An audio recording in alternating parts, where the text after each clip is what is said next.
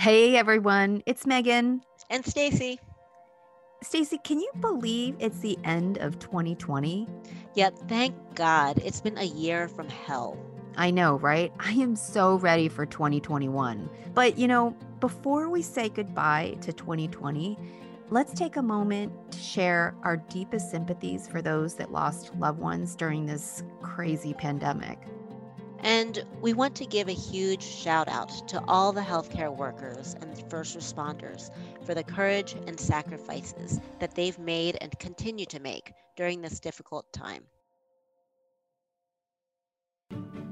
Having said all that, I feel hopeful about the future.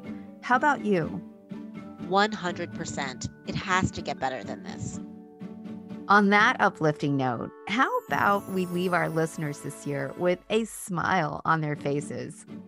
Oh, you know what? Let's share that little blooper reel we made. Oh, yeah, let's do this. Let's roll it. Happy New Year, folks. Here's to 2021.